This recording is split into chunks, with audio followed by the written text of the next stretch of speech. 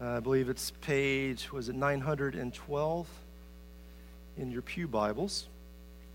And we're going to read the second half of chapter 14, and then we'll move on and get the last couple of verses of chapter 15 as well. Jesus is speaking to his disciples, and he says this: "If you love me, you will keep my commandments. And I will ask the Father, and he will give you another helper to be with you forever, even the Spirit of truth, whom the world cannot receive because it neither sees him nor knows him. You know him, for he dwells with you and will be in you. I will not leave you as orphans. I will come to you. Yet a little while, and the world will see me no more. But you will see me. Because I live, you also will live. In that day you will know that I am in the Father, and you in me, and I in you. Whoever has my commandments and keeps them, he it is who loves me. And he who loves me will be loved by my Father, and I will love him and manifest myself to him." Judas, not Iscariot, said to him, "Lord, how is it that you will manifest yourself to us and not to the world?" Jesus answered, "If anyone loves me, he will keep my word, and my Father will love him, and he will come to him and make our home with him. Whoever does not love me does not keep my words, and the word that you hear is not mine, but the Father's who sent me. These things I have spoken to you while I am still with you. But the Helper, the Holy Spirit, whom the Father will send in my name, he will teach you all things and bring to your remembrance all that I have said to you. Peace I leave with you, my peace I give to you. Not as the world gives do I give to you. Let not your hearts be troubled, neither let them be afraid. You have heard me say to you, I'm going away, and I will come to you. If you loved me, you would have rejoiced, because I am going to the Father, and the Father is greater than I. And now I have told you before it takes place, so that when it does take place, you may believe.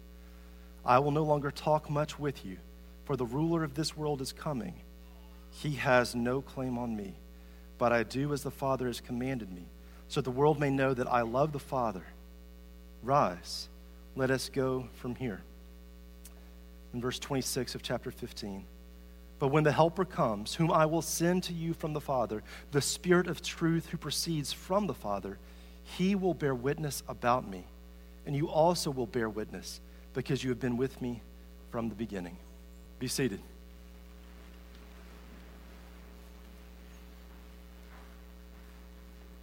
Let's pray. Father, we thank you for your word that is the truth. It is the truth that we need. We pray that by the Spirit of truth, you would guide us in understanding, that you would guide us in our will and affections, that you would guide us and transform us by the power of your Spirit, that we would be conformed to the image of your Son, in whose name we pray. Amen. Holy Spirit confusion. Holy Ghost. Snake handlers in Appalachia. Crazy things we see on late night TV. Debates about the gifts of the Spirit, being slain in the Spirit, feeling shame about the fruit of the Spirit, thinking that there are people that just get too excessive on one side, talking about the Spirit on the other side. There's silence about the Spirit. And we've given way to this empirical rationalism of just saying I have to see it and measure it and be able to prove it in a laboratory, even to admit that it exists. And we pretend that there doesn't exist a spiritual realm. We pretend that there don't exist powers, that we don't have the presence of God in and among us. As in our passage we see we do in the person of the Holy Spirit. A few months ago, Paul asked if I would preach this Sunday. I said gladly yes. And he says, great, I get to go to Bogota, and you get to talk about the Holy Spirit from chapters 14 through 16 in the Gospel of John. And I thought, wait, I'm the one that's supposed to get to go to Bogota. And how on earth do we take on this subject in one or in two sermons as we're doing, or in 18? How do we do that? And the answer is we're not going to. But we're going to look at what is Jesus telling us about his Spirit. What is he doing, and where does that meet our need? Our need to receive, but also our need to walk with God in his mission. And this word that we come across here in chapter 14 is the helper. Verse 16, I will ask the Father, and he will give you another helper. And we see that echoed again in verse 26 of chapter 15. But when the helper comes, and you may be going, helper, I'm used to seeing counselor there, or comforter, or maybe advocate, or guide, or friend. There are all these different ways that this has been translated. And the reason is there's this word in Greek, and it's not a Greek lesson, but this word paraclete that simply doesn't have a good one-to-one equivalent in English. Doesn't mean our translations are bad. It just means each one of those grasps part of the truth, but not the whole truth. And this idea of the paraclete is the one who comes alongside you and goes with you and empowers you and advocates for your good. And particularly in the case of the Holy Spirit, he's advocating the truth of Christ to our hearts.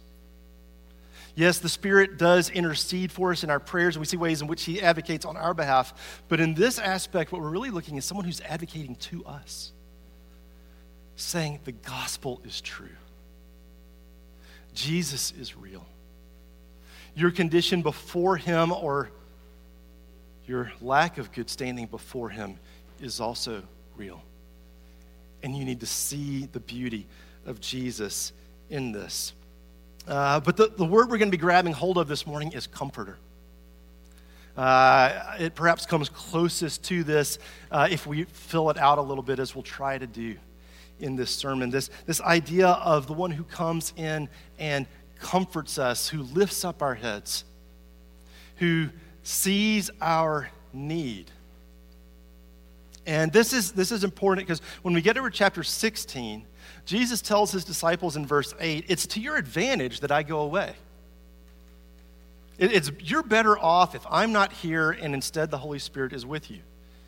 And for most of us, at least for me regularly, the question is that really true?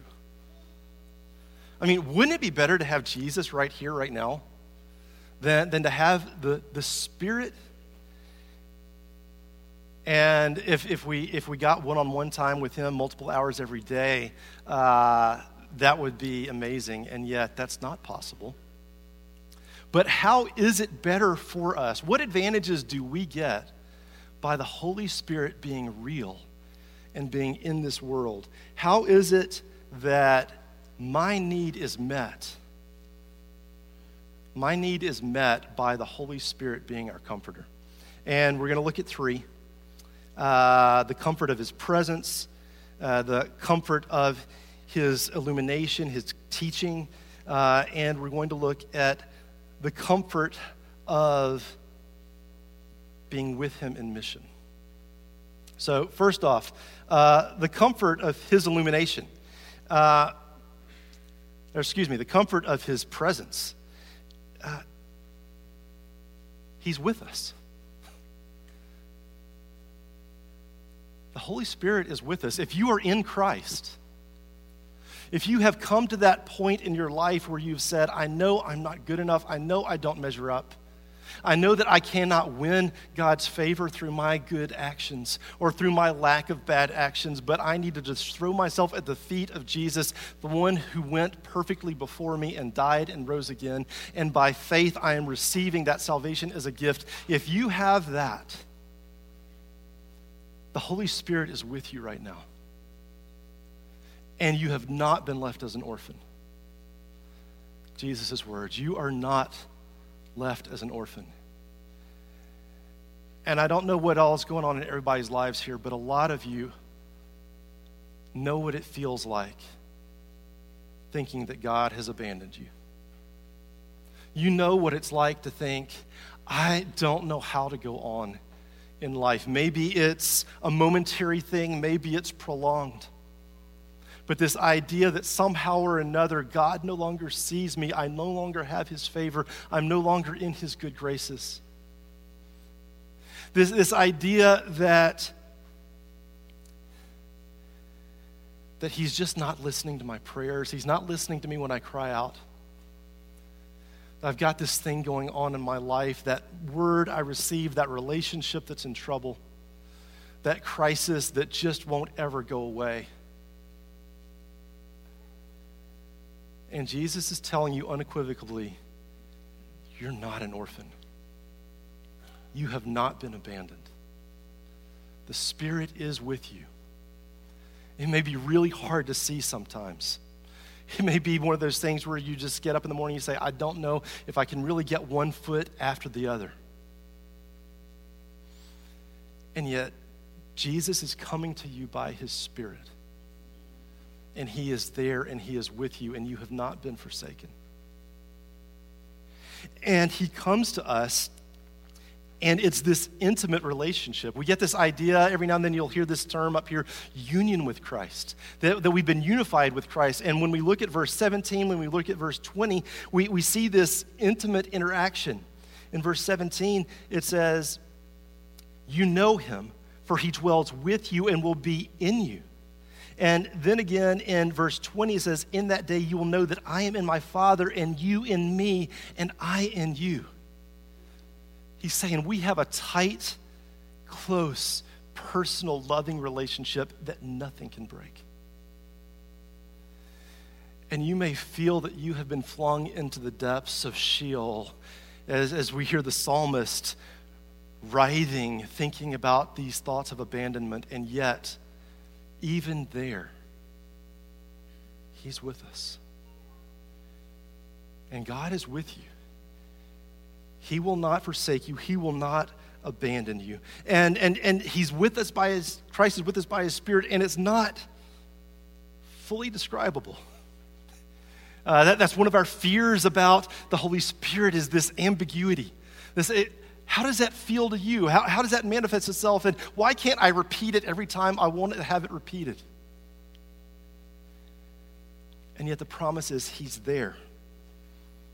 And he is there with his presence to comfort you. But I have to ask myself, and I have to ask you, where are you looking for that comfort? Are you looking for it in the Spirit? Are you looking for the comfort there in that personal interaction with Christ?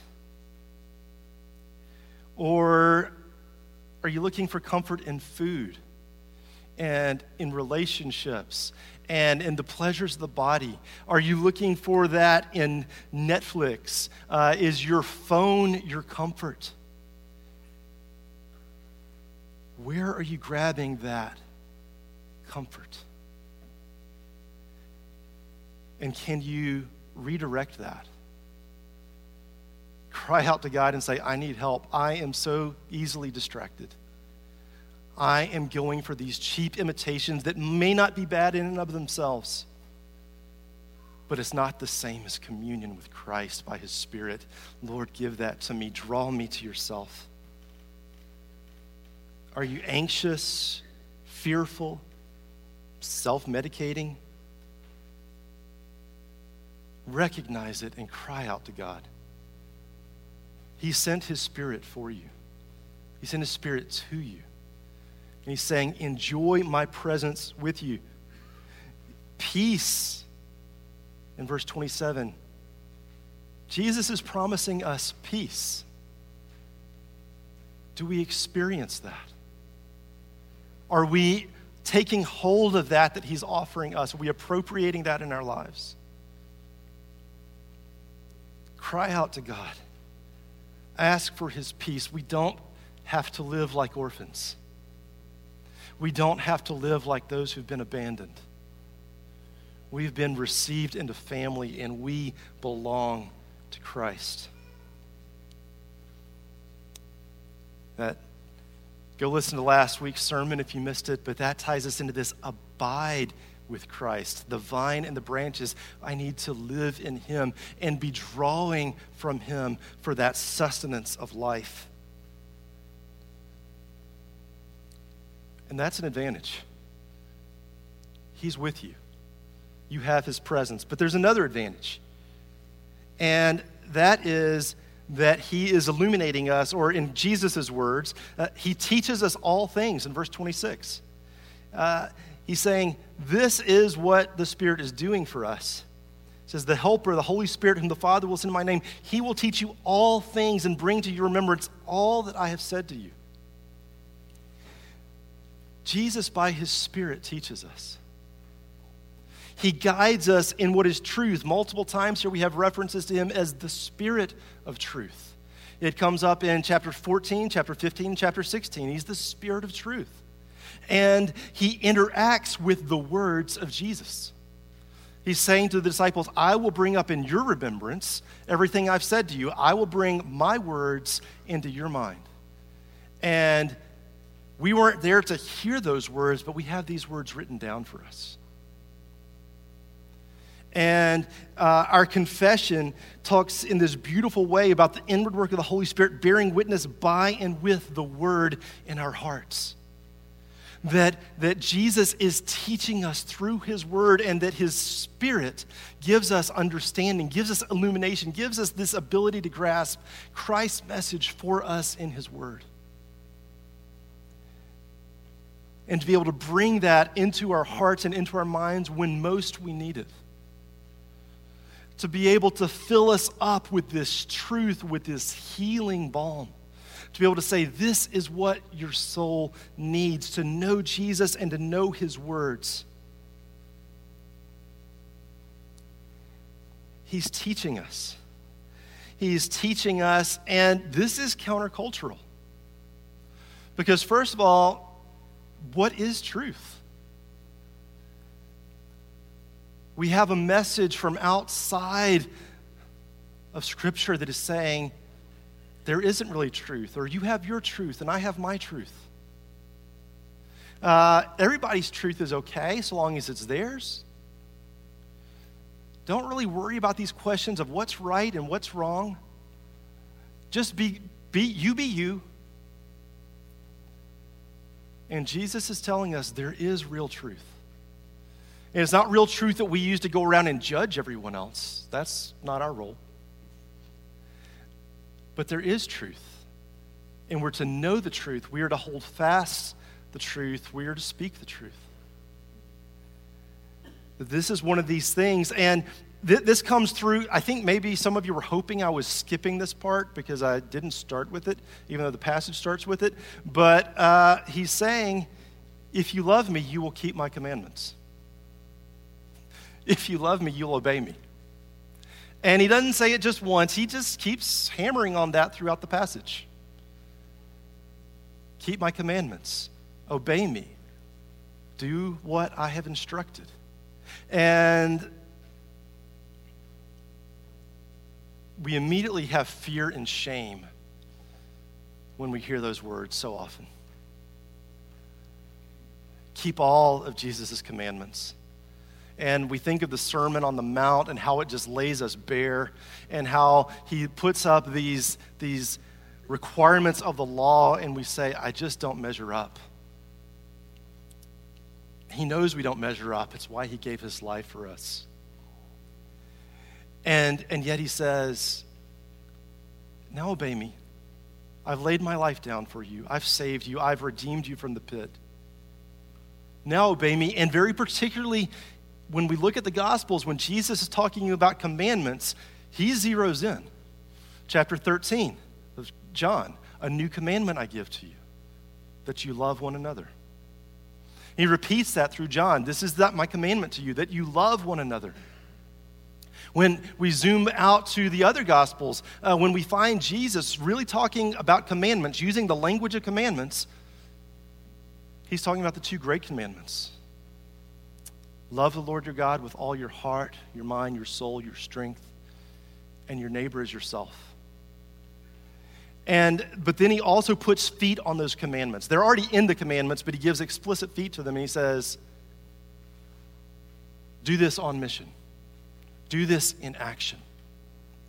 Don't have a privatized holiness, a privatized obedience, but do it in interaction. Do it going out in the world. Before we get into that, how how can we obey? And that's where this other good news comes in. This Holy Spirit doesn't just teach us the truth, but he gives us the ability to obey. We read about it in Philippians 2, that God's the one at work in us to both to will and to do. To desire to obey. If you desire to obey, that's come from the Holy Spirit. If you're able to actually put that desire into practice, it's from the Holy Spirit.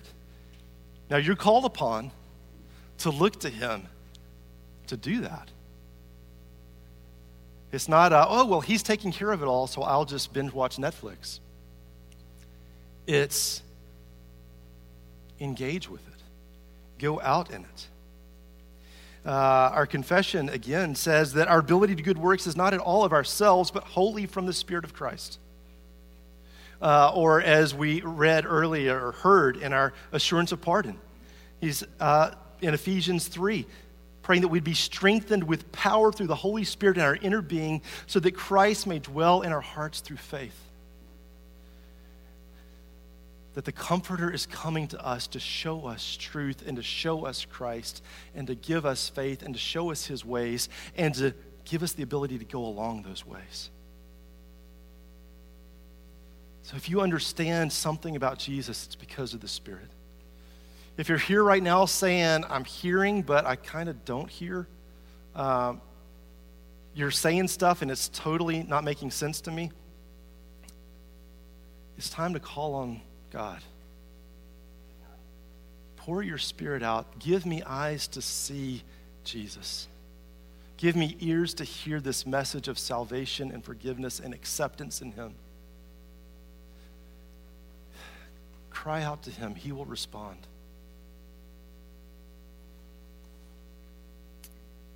So, the Spirit teaches. Do you listen? Are you listening? How do you listen? Is there something intentional in your life for engaging with the Word, with the Spirit? This isn't about, am I ticking off boxes? This isn't about, am I doing enough good church stuff for Jesus to like me? It's not about making sure that I can tell other people what I've read or what I know or what I've done. It's, am I actually going to benefit from this amazing gift that Christ is offering me? Am I going to seek his word and in his word find comfort and teaching by the Holy Spirit? Am I going to understand truth? Am I going to understand what delights my Father? Am I going to find power there to put it into practice, or am I going to ignore it?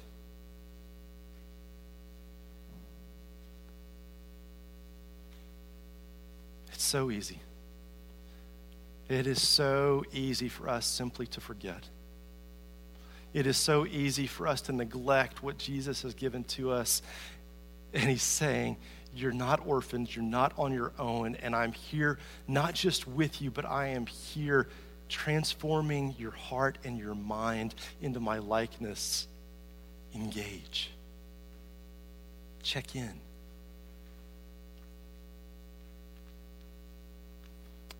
So, a couple of advantages. He's with us and he's teaching us.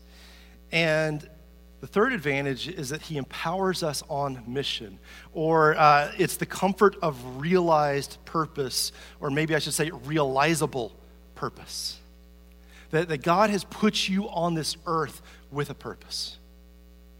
He has put you on this earth to glorify his Son.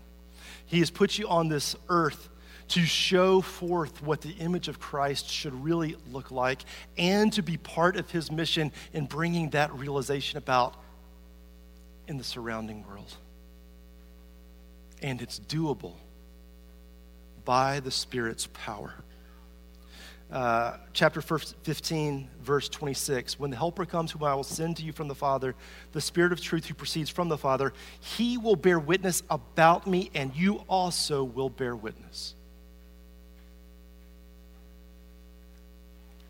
My comfort is not for me to feel comforted. Part of it is, but that's not what the whole thing is. It's not so that I can feel better about myself. It's not about my self-esteem. Knowledge of the scriptures and of truth is not about being smarter, being more intelligent, or about being right, doggone it. It is about taking that truth to the ends of the earth. It is about that great commission of making disciples, being a disciple and making disciples throughout all the earth. And you may be going, well, this is the missionary talking. And so, we know what the missionary's like, and this is just his spiel. I don't think it is.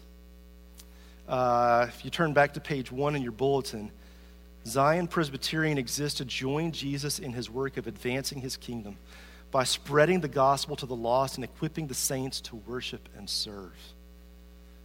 This is not just the missionary's mission.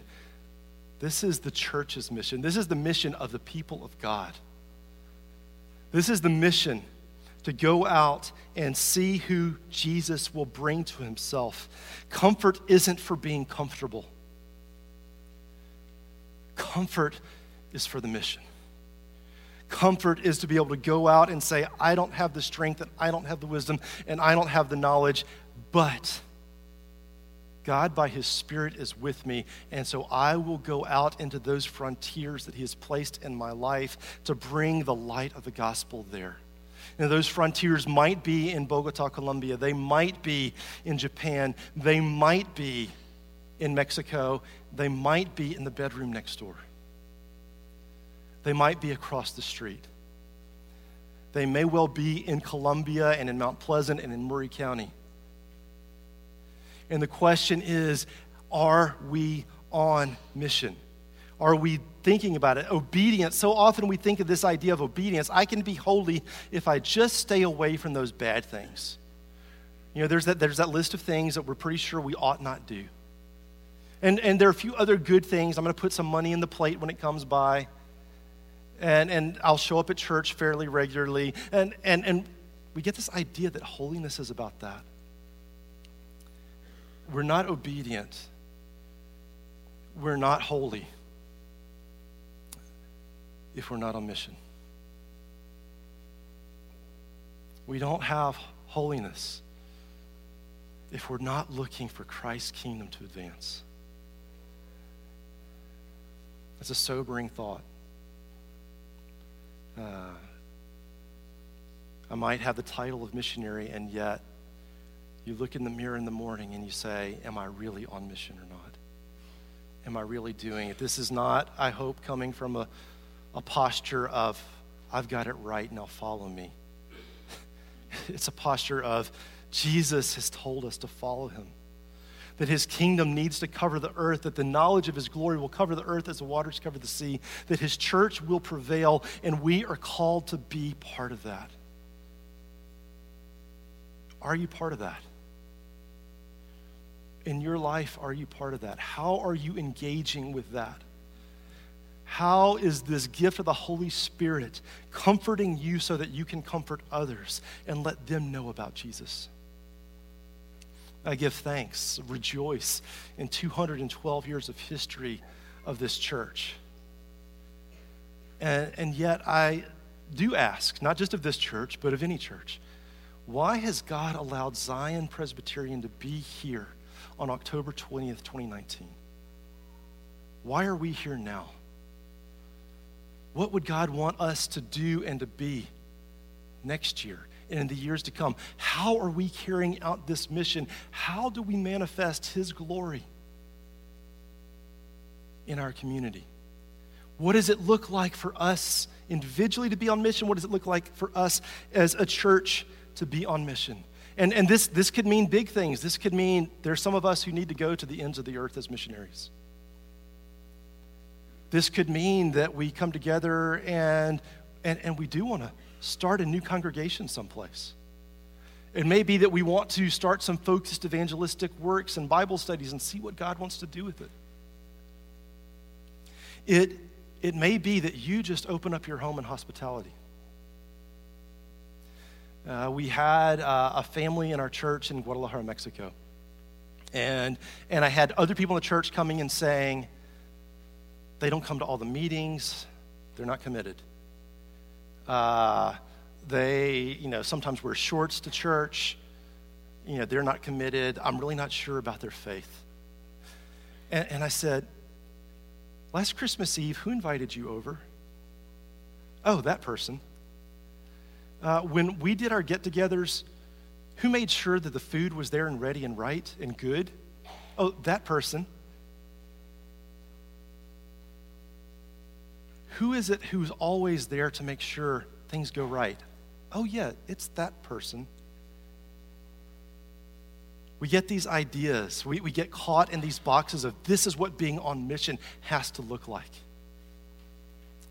God actually gives us lots of different assignments of what it means to be on mission.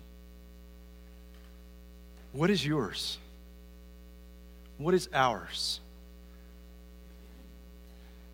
The Holy Spirit is with us to move us to that. The stories, almost every good story is filled with this point where the protagonist needs someone else to come alongside him to get him to the goal, to get him to the finish line. It doesn't matter if it's your favorite sports movie and it's the pep talk, or if it is Han opening up the way for Luke to take his shot, or if it's Sam and Gandalf making sure Frodo makes it to the cracks of doom. There's always this person that comes alongside and says, I'm getting you to the finish line. And those stories, they all fall short in a way, because how can a story really describe the Holy Spirit? But the Holy Spirit is getting us to that place. And it's worth it, and it's important. Why? The last few verses of chapter 14 kind of feel out of place. We've had this long talk, and then suddenly Jesus says, rise, let us go from here. What's that about? This is the night Jesus is going to be betrayed. He has celebrated with his disciples. He has instructed them, and he says, I've told you about the Holy Spirit, now let's go. It's time for me to go to the garden. It's time for me to be betrayed. It's time for me to go to the cross. It's time for me to die.